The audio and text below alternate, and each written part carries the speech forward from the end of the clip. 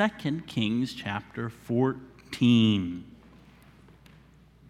You remember last week we met a new king. We've been learning about lots of new kings, haven't we? But this was one of the kings who's the second. His name is Jeroboam the second. Does anybody remember anything about this guy from last time? Just one little thing. Elijah? He was prosperous. Very good. Anything else? Does anybody know why he was prosperous? Why was he prosperous? Nobody remembers? Okay, let me ask another question. Does anybody remember any of the prophets who lived at the same time as Jeroboam the second? There's at least two. Jonah. Jonah is one. That's right. And who's the other one? Faith? Amos. Very good. So here we are in 2 Kings chapter 14, and it tells us, in the 15th year of Amaziah, the son of Joash, king of Judah, Jeroboam, the son of Joash, king of Israel, began to reign in Samaria and reigned 41 years. So again, if we look here at our timeline, we have the united monarchy, Saul, David, Solomon, and then we move on to the divided kingdom. Here you see Jeroboam the first. And right over here, you just see a little bit of Jeroboam the second on the end of the timeline at the top up here. You see that? Well, actually, that's not Jeroboam the second. Who is that? Joash. Are you looking at a timeline? Good. He knew that from memory. Even I messed it up. That's Joash. Let's move forward. There we go. Now, I should have known that because I just now read it here. So we have the Joash that was down here, and we have the Joash that's up here, living at the same time, reigning at the same time. And here we have Jeroboam the second.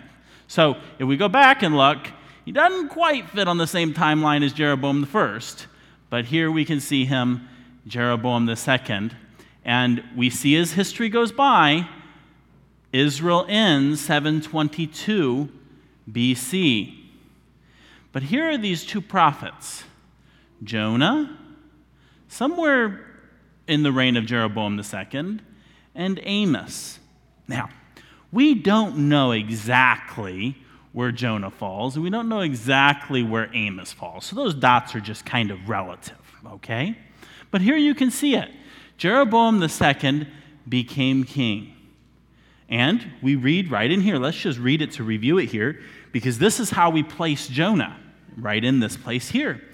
For here we have Jeroboam II, just now introduced him and how long he reigned. And it says, he did that which was evil in the sight of the Lord. He departed not from all the sins of Jeroboam the son of Nebat, the first one, who made Israel to sin. He restored the coast of Israel from the entering of Hamath into the sea of the plain, according to the word of the Lord God of Israel, which he spake by the hand of his servant Jonah, the son of Amittai, the prophet, which was in Gath-hepher. For the Lord saw the affliction of Israel, and it was very bitter, for there was not any shut up, nor any left, nor any helper for Israel. And the Lord said that he would not blot out the name of Israel from under heaven, but he saved them by the hand of Jeroboam, the son of Joash. Now the rest of the acts of Jeroboam and all that he did in his might, how he warred, and how he recovered Damascus and Hamath, which belongeth to Judah, for Israel, are they not written in the book of the Chronicles of the kings of Israel? Now, we don't have that book, but we have another book that gives us some more history about Jeroboam the second. And so we need to turn to that book. It's not Jonah, it's Amos. Now, before we dive into Amos, I want to talk a little bit about Jonah. Now, we're going to come back to Jonah and spend more time in the whole book learning about Jonah. But does anybody remember the city that Jonah was sent to? What was the name of the city that Jonah was sent to? I wonder, how many of you know? Okay, good. Do you know? What was the name of the city?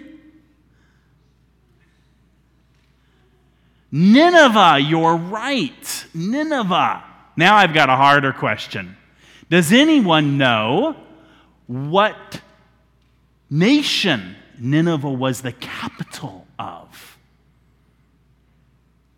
Okay, good. Nathan. Assyria. That's right. Now, don't confuse this with Syria. There's a difference between Assyria and Syria. In the spectrum of history, Syria has been around for a long time and continues to be around for a long time, and in fact, is still around even today. But Assyria is a different nation. Let me show you a map here that might help you. You see this here? Now, here's the Mediterranean Sea, just so you can be oriented. Here's the Mediterranean Sea. And normally we see a map that's, right, cut off kind of like right in here. This is Israel. Now, Assyria is all those different colors. And you might wonder, well, why is Assyria so many different colors? Like when we think of the United States of America, we think of it as one shape as the United States of America, don't we? Well, did you know that if you actually looked at the United States of America from its beginning to where it's at now, did you know it's kind of changed shapes? It's gotten bigger. Well, the same is true with Assyria. Assyria was a kingdom that was up here in the north. And so we have here Damascus, which was the capital of Syria, but Assyria's capital is Nineveh, which is up here in the purple. And you can see this little purple shape right in the middle. That was kind of the original kingdom of Assyria. But Assyria didn't stay small. Assyria kept growing. And you know what? Assyria didn't keep growing because they were buying these surrounding lands from all of these different people. It's because Assyria was a nation of conquerors.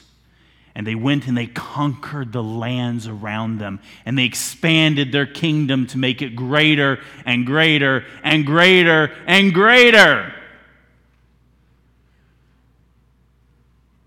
Israel was terrified of Assyria. Because not only were the Assyrians conquerors, they were cruel. They were mean. And I don't mean mean as in saying unkind things. And I don't even just mean mean as in killing people. They would torture people and do things cruelly to even children and mommies. They were terrible people.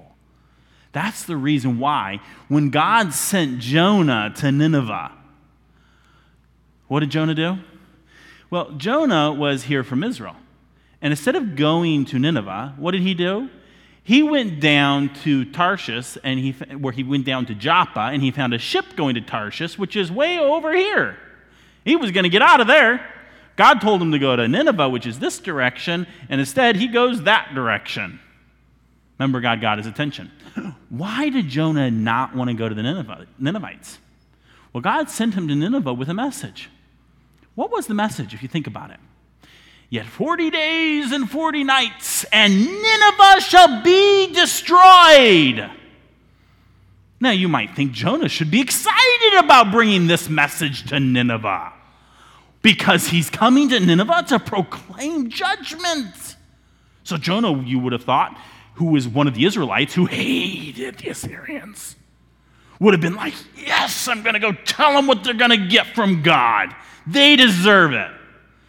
But there was a part of that message Jonah didn't like. Yet 40 days and 40 nights. God was going to give them 40 days to repent.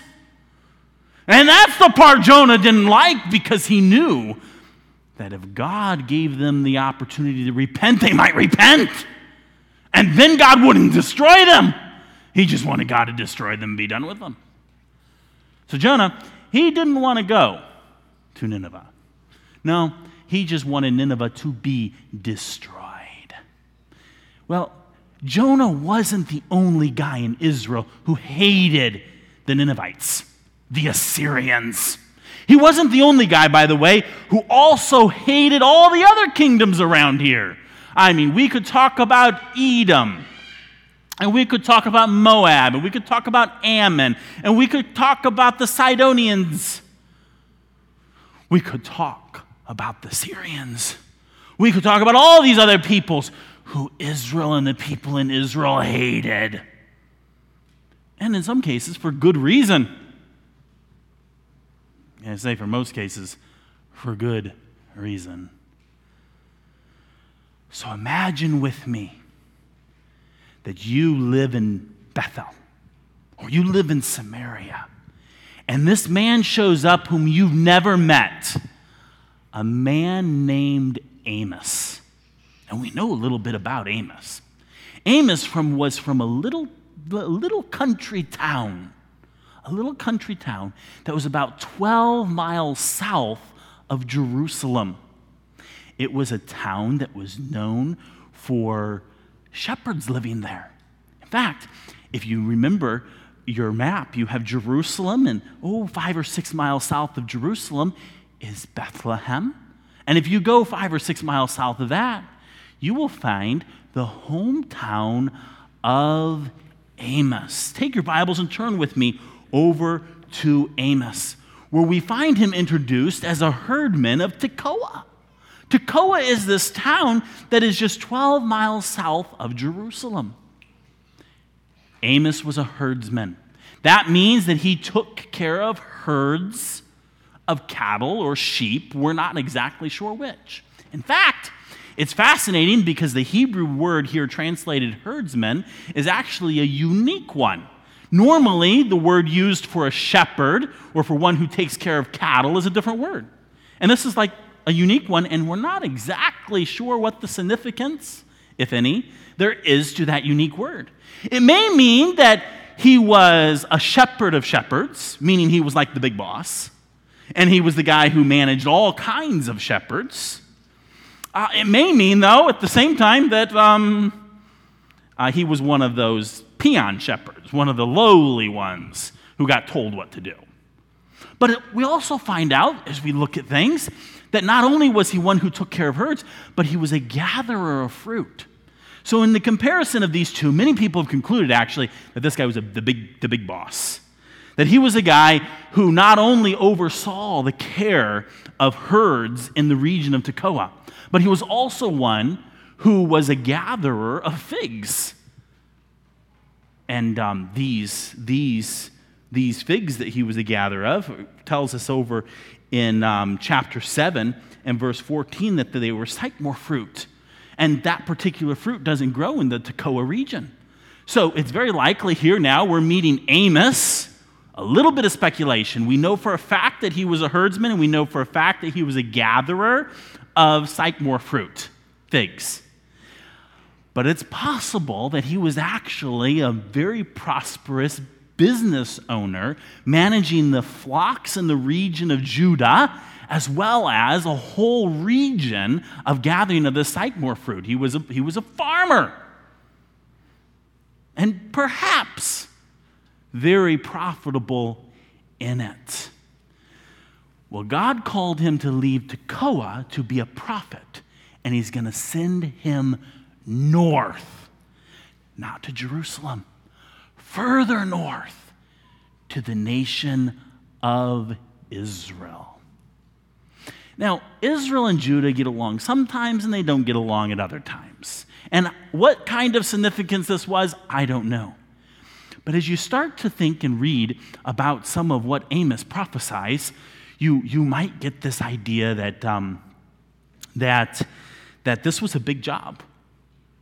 And it was. You know, we just sang songs this morning about being as bold as a lion. You know, Amos talks about a lion, and he talks about the roar of a lion. Amos is going to come to these kings in the north, and I'm going to tell you ahead of the story, pagan, wicked priests in the north, and he has a message from God. And he says to the people, this message from God is like the roar of a lion. Will you listen? Will you be afraid when you hear a lion roar? will you be afraid when you hear God roar? Well, let's turn on over to Amos and see how he begins his prophecy. The words of Amos, who was among the herdmen of Tekoa, which he saw concerning Israel in the days of Uzziah, king of Judah, in the days of Jeroboam, the son of Joash, king of Israel, 2 years before the earthquake. Now, that's an interesting place in history, and we don't know exactly what that means. Well, we know what it means, but we don't know exactly where it falls into this timeline. When was the earthquake? We're not exactly sure. Josephus puts it in the time of Uzziah, actually quite further right in this region here. That's where Josephus puts it, but we don't really know exactly for sure where it was. But archaeologists and others who have studied that region of Israel and that time period, they can know things about history by digging down in the layers, because as history went by, they would take it when cities would be conquered or cities would be destroyed. Instead of taking and pulling all that stuff out and then bringing it down to the base and building a new city, they would just bring more in and collapse it all, brush it all over flat, and then keep building up on top. And so they can know as they go down into these talus, these hills that are basically cities, that they can see as history, the story of history actually going deeper as they go deeper and deeper and deeper. It's really fascinating. But they have discovered that in this time period, among cities that had been destroyed and rebuilt in this region, that there had been a major destruction caused what's very probable an earthquake. And it's throughout the whole region. It was massive. So like we talk about the earthquake that took place in Haiti, and you see what happened there. We're talking about an earthquake that was almost twice as powerful as that. Now, we don't know for sure, but there was a big earthquake, and it was a major earthquake that took place. Now, why did it come? Well, I wonder, this is a question I have for the Lord, maybe for Amos. When it says here that this all took place 2 years before the earthquake, I want to know, is this a prophecy of an earthquake? Or is this just when the messages all got compiled of Amos in a book, this was given after the earthquake and just a reference of time? Don't know. If you read the book, it could be either way. This book could have, we know that the messages were verbally presented, what we read here today in Amos. They were verbally presented in the history 2 years before the earthquake. My question is was the written record of these messages also done, and was this here, and is this here, a prophecy? If it is a prophecy, it would be a very profound prophecy. Because not only would this make a difference for the people who were hearing it, there's going to be an earthquake in 2 years, it would also be significant to people looking back that Amos's words were true. So here he is, somewhere in this Jeroboam, Uzziah, king of Judah, king of Israel, their reign. And look what it says in verse 2. And he said, "The Lord will roar from Zion and utter his voice from Jerusalem, and the habitations of the shepherds shall mourn, and the top of Carmel shall wither." Oh, that doesn't sound very nice. God's going to speak. God's going to roar. And everybody from the far north of Israel, Mount Carmel, I shouldn't say far north, but the northern region, way down to the southern fields of the shepherds, they're going to be afraid. They're going to melt. They're going to mourn. They're going to wither. And then listen to what he says to these people. Now, again, back up with me in time. Imagine with me that you're there. And it's either Samaria or Bethel, or we're not sure where it's at. Later on, we know he's in Bethel. But this part may have actually taken place in Samaria. And you are the people of Israel. you're prosperous. You're wealthy. You have life of ease. And for the most part, you're wicked. And there's another thing about you all that's very common. You hate all the kingdoms around you. You hate the Syrians in Damascus. You hate Hazael. You remember him, right? You hate him. You hate Gaza, the Philistines. You hate the people of Tyrus. They're a cruel people. You really don't like the Edomites, and you don't like the people from Ammon, and you don't like the people from Moab. You definitely don't like the people from Assyria either, because Assyria at this time is becoming bigger and powerful and scarier. And so Amos comes in, and you all hear him talk about the voice of the Lord, and the Lord speaking, and the Lord roaring. And then Amos, he starts in and he says, "Thus saith the Lord, for 3 transgressions of Damascus, and for 4, I will not turn away the punishment thereof." Now, imagine with me, you're there in Israel, and you hear this proclamation. Your ears perk up. I like this prophet, Amos. I like Amos, yeah. Let the Lord roar from Zion against Damascus. We don't like Damascus. Let's see Damascus punished.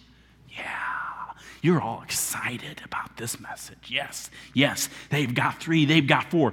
In fact, this pattern is mentioned here, and basically, as we look at this and we compare other scriptures, we learn that God has given Damascus a chance to repent for 3 and for 4, but they haven't. And so he says they're going to be punished. Now imagine you're there in Israel and you hear this. Oh, if not on the outside, on the inside, you are so excited. Yes, they're going to get punished. For 3 transgressions of Damascus, and for 4, I will not turn away the punishment thereof, because they have thrashed Gilead with thrashing instruments of iron. And you're all sitting saying, that's right, preach it, Amos. That's what they've done to us. They've cruelly thrashed us as with instruments of iron. God says, but I will send fire into the house of Hazael. Oh, yes. Hazael, burn them up. Which shall devour the palaces of Ben-Hadad, his son. Oh, yes, this is great.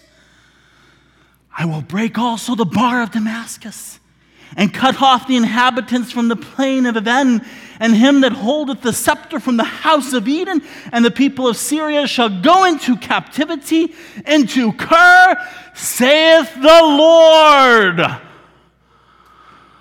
Oh, you all hear this news about Syria? Yes, we love you, Amos. Yes, let the Lord roar from Zion. Let's get rid of these Damascus people and Hazael and Ben-Hadad and the Syrians. Yes! They're excited about this. This is great news. And then, verse 6, Amos continues on. Thus saith the Lord. Remember, the one who roars from Zion. For 3 transgressions of Gaza, and for 4, I will not turn away the punishment thereof, because they have carried away captive the whole captivity, to deliver them up to Edom. But I will send a fire into the wall of Gaza, which shall devour the palaces thereof, and I will cut off the inhabitant of Ashdod, and him that holdeth the scepter from Ashkelon. And I will turn mine hand against Ekron, and the remnant of the Philistines shall perish, saith the Lord God. Oh, you can imagine, he's gone through and named the principal great cities of the Philistines. You know the Philistines. I mean, they've been a thorn in their flesh from the beginning. And now they're going to be punished. You can imagine the Israelites all hearing this. Hell yes! Cheering Amos. They were excited about this, I'm sure. Gaza, the Philistines, Ashdod, Ashkelon, Ekron. Oh, those are all the big cities of the Philistines. They shall perish, saith the Lord. Thus saith the Lord, verse 9, for 3 transgressions of Tyrus, and for 4, I will not turn away the punishment thereof, because they delivered up the whole captivity to Edom and remembered not the brotherly covenant. But I will send a fire on the wall of Tyrus, which shall devour the palaces thereof. You notice here how this judgment is taking place of all these different regions. Syria, Damascus, the Philistines, Philistia, Gaza. Now the city-state of Tyrus. Oh, they're great. And you see what's happening here? God's judging them, really, to put it bluntly, for war crimes. These nations have gone forth and have oppressed other nations. This is why Israel is like, the people of Israel would have heard this in that day. And to some of you, you think these, you don't even know who they are, what they are. You have no connection to them. But in Amos' day, even the smallest of children knew who these people were. It would be like me talking about the Taliban or ISIS, but a little bit different. It would be like you living where ISIS and the Taliban were torturing people and hearing this about ISIS and the Taliban. Do you see the parallel? That's what it would have been like. These were nations that were fierce. And God is proclaiming, I am going to judge them. And these people, yay! They're so excited. Notice here, Tyre is going to get judged because of something they did to Edom and not respecting a brotherly covenant. They broke a treaty, apparently, and God's going to hold them accountable for it and bring judgment to them. There is a lot of history packed into these verses we don't have time to go into this morning. But if you have questions about it, I got some books that really explain the historical detail and even the fulfillment, or some of the fulfillments, because not all of it's actually been fulfilled in the book of Amos, of what took place in all of this. But look at 11. Thus saith the Lord, for 3 transgressions of Edom, and for 4, I will not turn away the punishment thereof. Again, the people, you can imagine, were cheering. So happy to hear this. God says, because he did pursue his brother with the sword and did cast off all pity, and his anger did tear perpetually, and he kept wrath forever. And I will send fire upon Teman of Edom, which shall devour the places of Bozrah of Edom. Oh, yes, the people are excited about this. Edom, too, is going to be punished. They're going to get what they deserve. Yes. Verse 13, Amos continues, thus saith the Lord, for 3 transgressions of the children of Ammon, and for 4 I will not turn away the punishment thereof. Wow, we're dealing with Syria and the Philistines and Tyre and the Edomites and the Moabites. They're all going to get what they deserve, finally. And now Ammon, because I don't even want to read what they did.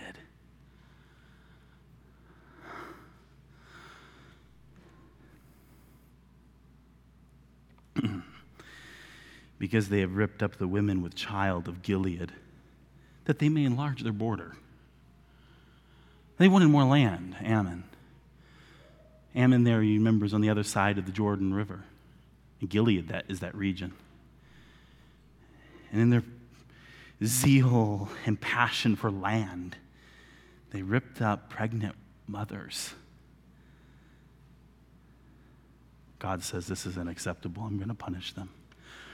I will kindle a fire in the raw wall of Rabbah, the capital city, and it shall devour the palaces thereof, with shouting in the day of battle, with a tempest in the day of the whirlwind.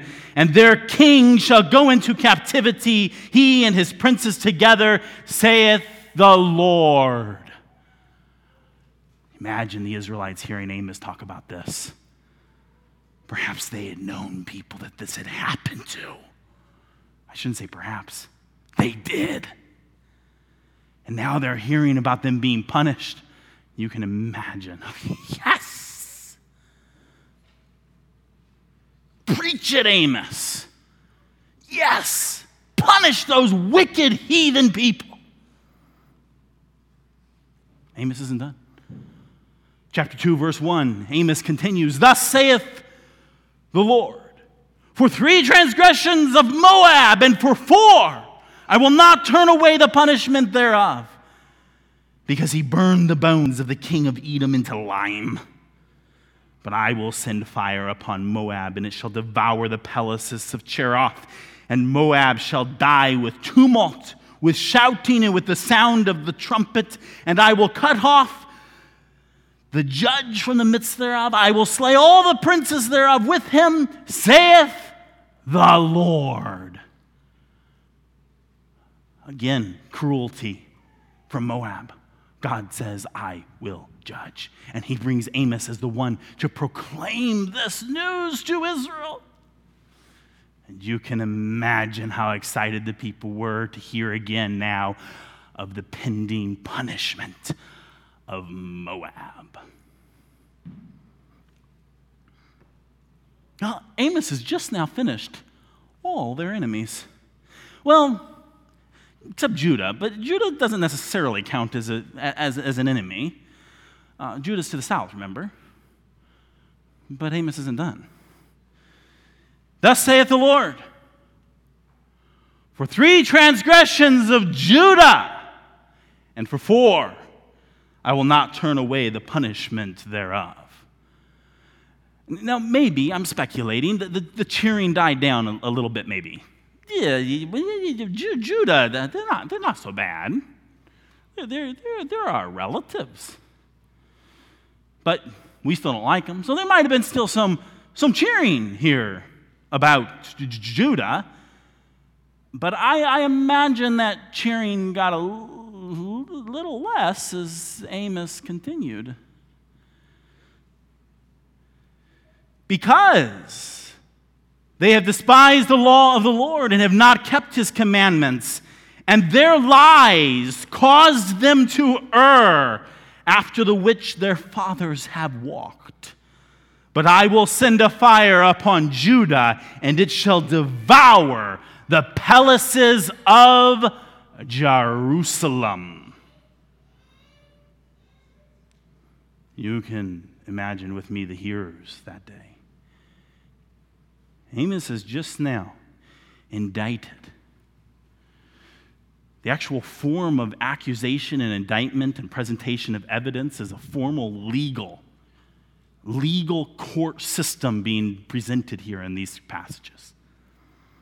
They were used to this kind of accusation, evidence presented, and judgment proclaimed. It's happened to everyone around them. Everyone around them, even Judah. And when Amos finishes with Judah, he continues in chapter 2, verse 6.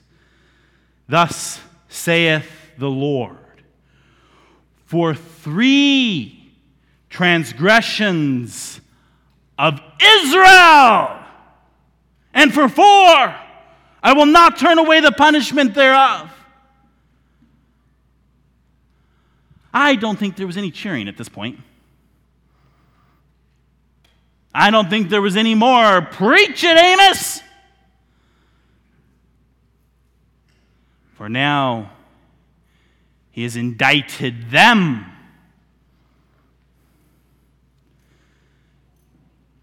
Because they sold the righteous for silver. You know what that means? That means that they abducted the righteous people, those who did righteous, and they sold them as slaves for silver. And the poor for a pair of shoes. Could you imagine being kidnapped and being sold as a slave so that the guy who kidnapped you could go buy himself a pair of fancy shoes? Well, it doesn't even say fancy, it just says shoes.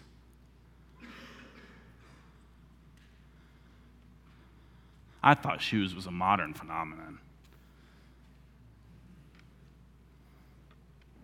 Sold the poor for a pair of shoes.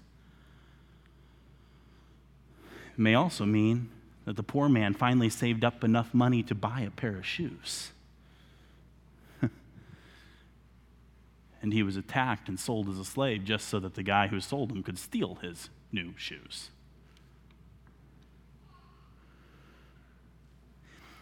To be blunt, just to let you know ahead of time, Amos has recorded some pretty horrific things for the kingdoms surrounding Israel. That have been hard to read. I really don't want to read what Amos goes into here. It's pretty bad. Verse 7, Israel, that pant after the dust of the earth on the head of the poor, and turn aside the way of the meek. And a man and his father will go in unto the same maid to profane my holy name.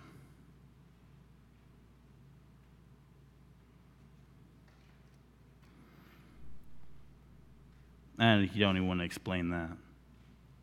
They lay themselves down upon clothes laid to pledge by every altar. You know what that is? That's a poor man who doesn't have enough food for today.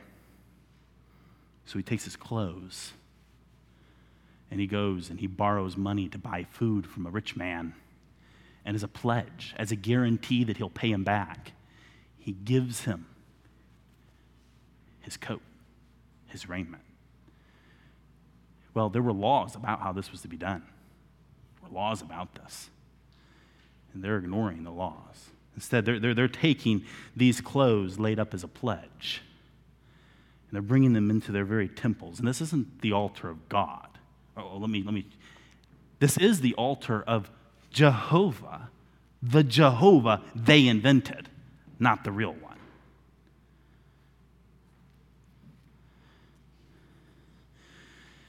In fact, it was more like the worship of the Canaanites or the worship of Baal. It's kind of what was referred to in the verse before. They drink the wine of the condemned in the house of their God. They basically here have stolen the wine of whoever, the rich, the poor, however they got it. They condemn them, and then they drink it in the house of their God. God says, through Amos, yet destroyed I the Amorite before them, whose height was like the height of the cedars, and he was strong as the oaks, yet I destroyed his fruit from above and his roots from beneath. Also I brought you up out of the land of Egypt and led you 40 years through the wilderness to possess the land of the Amorite. And I raised up your sons for prophets and your young men for Nazarites. Is it not even thus, O ye children of Israel, saith the Lord? But ye gave the Nazarites wine to drink, and commanded the prophets, saying, prophesy not. The Nazarites were, in Numbers chapter 6, a people who voluntarily, for a period of time, did not shave or cut their hair, and did not drink anything or touch anything with the fruit of the vine. It was a time, generally, normally, for a set period of time, sometimes just a month of 30 days. In some cases, lifelong. Samson was a lifelong. Samuel was a lifelong. And John the Baptist were all lifelong Nazarites from the womb. But most of the time, it was a short, set period of time. Well, these people would find these people who would swear this Nazarite vow to set themselves aside for a specific period of time to seek God. And they'd find out, oh, somebody wants to seek God, and somebody wants to read Numbers chapter 6, and somebody wants to follow God. Oh, no. We're going to just drag them into our places. We're going to force them to drink the fruit of the vine. Nobody's worshiping God around here. And even if you try, we're going to force you to disobey. They've told the prophets, don't you dare prophesy. You realize how hard that was for Amos to say. What's he doing? He's standing there prophesying to them. He's prophesying to them, and they've said, oh, no, you prophesy not. It continues here in verse 13, behold, I am pressed under you as a cart is pressed that is full of sheaves. Therefore the flight shall perish from the swift, and the strong shall not strengthen his force, neither shall the mighty deliver him, neither shall he stand that handleth the bow, and he that is swift of foot shall not deliver himself, neither shall he that rideth the horse deliver himself. And he that is courageous among the mighty shall flee away naked in that day, saith the Lord. Hear this word that the Lord has spoken against you, O children of Israel, against the whole family, Judah and Israel, which I brought up from the land of Egypt, saying, Ye only have I known of all the families of the earth. Therefore will I punish you for all your iniquities. Can two walk together except they be agreed? Will the lion roar in the forest when he hath no prey? Meaning, the Lord is roaring right now. And just like the lion in the forest doesn't roar when there's no prey, you're hearing the Lord roar. And you're his prey. Will a young lion cry out of his den if he have taken nothing? Obviously not. Can a bird fall in a snare upon the earth where no den is for him? There's no trap. Shall one take up a snare from the earth and have taken nothing at all? Would you take the trap away when there's nothing you've caught? Shall a trumpet be blown in the city and the people not be afraid? Shall there be evil in a city and the Lord hath not done it? Surely the Lord God will do nothing, but he revealeth his secret unto his servants, the prophets. The lion hath roared, who will not fear? The Lord God hath spoken, who can but prophesy? He's basically answering this accusation where they say to the prophets, prophesy not. He says, how can I not but prophesy? The Lord has roared from Zion. I'm going to go forth and tell people. I'm going to bring the warning. How can I not? Later in the morning service, we're going to continue through Amos, and we're going to learn some more things about Amos and the history of Amos. But I hope this helps to set the stage. I hope now you can sit here and see the book of Amos and the picture of this all. What is being prophesied here this day by Amos? The judgment, 722 BC. Within less than 100 years, Israel will be carried away captive. And the things that we just read about, they won't escape.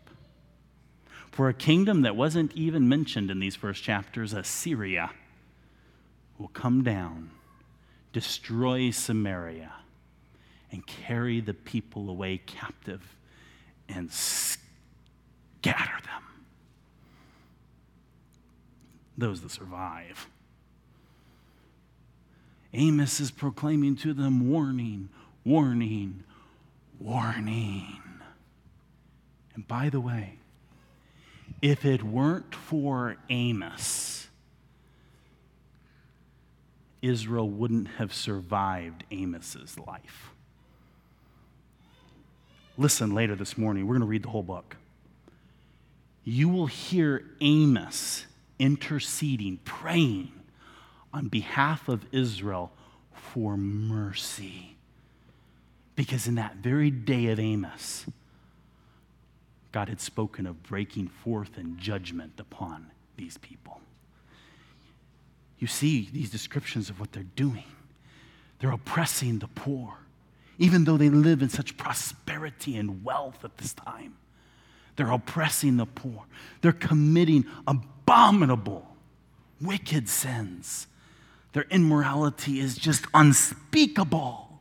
I don't even like reading it. And all of this is taking place. But you see how he began? He's talking about Damascus, Syria, Gaza, the Philistines, Tyrus, Edom, Ammon, Moab. Do you see how the people could get excited about them getting punished? They deserve it. You know, they're not too excited about hearing about themselves. Do you know what that tells me? Let's sit up. Let's take note. It's easy for us to see others' wickedness, others' sin. What do we do about the sin in our own lives?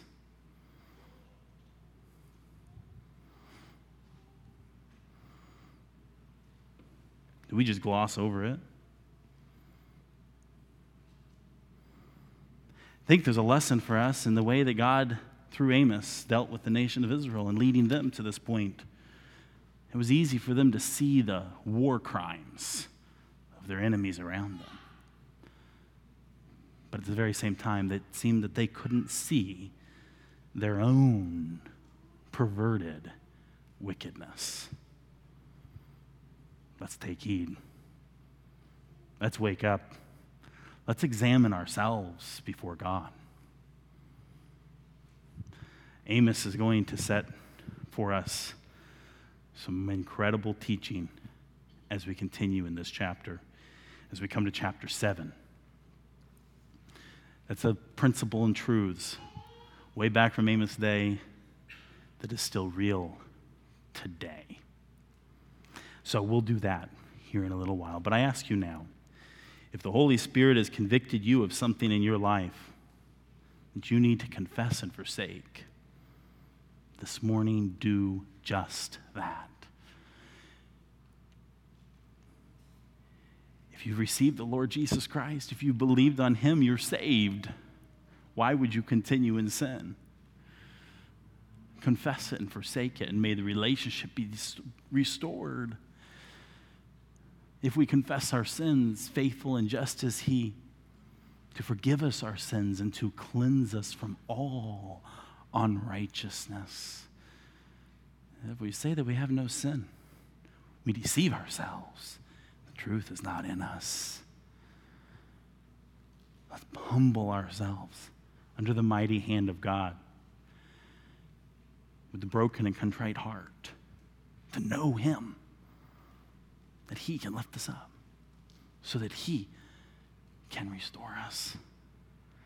And so when we read of these great, wicked people, let's not forget our own sinfulness and glory in the righteousness of Christ bestowed upon us, not to glory in sin, but as we glory in his righteousness, to let him live righteously through us. God has roared from Zion. Do we hear him? Father, thank you for your word. Thank you for preserving for us these sermons of Amos. May we learn from them. May we be admonished and taught. May we take heed lest we fall also. And may we run in hope and glory in your grace and in your righteousness, for you give us hope. We praise you now in Christ's name. Amen.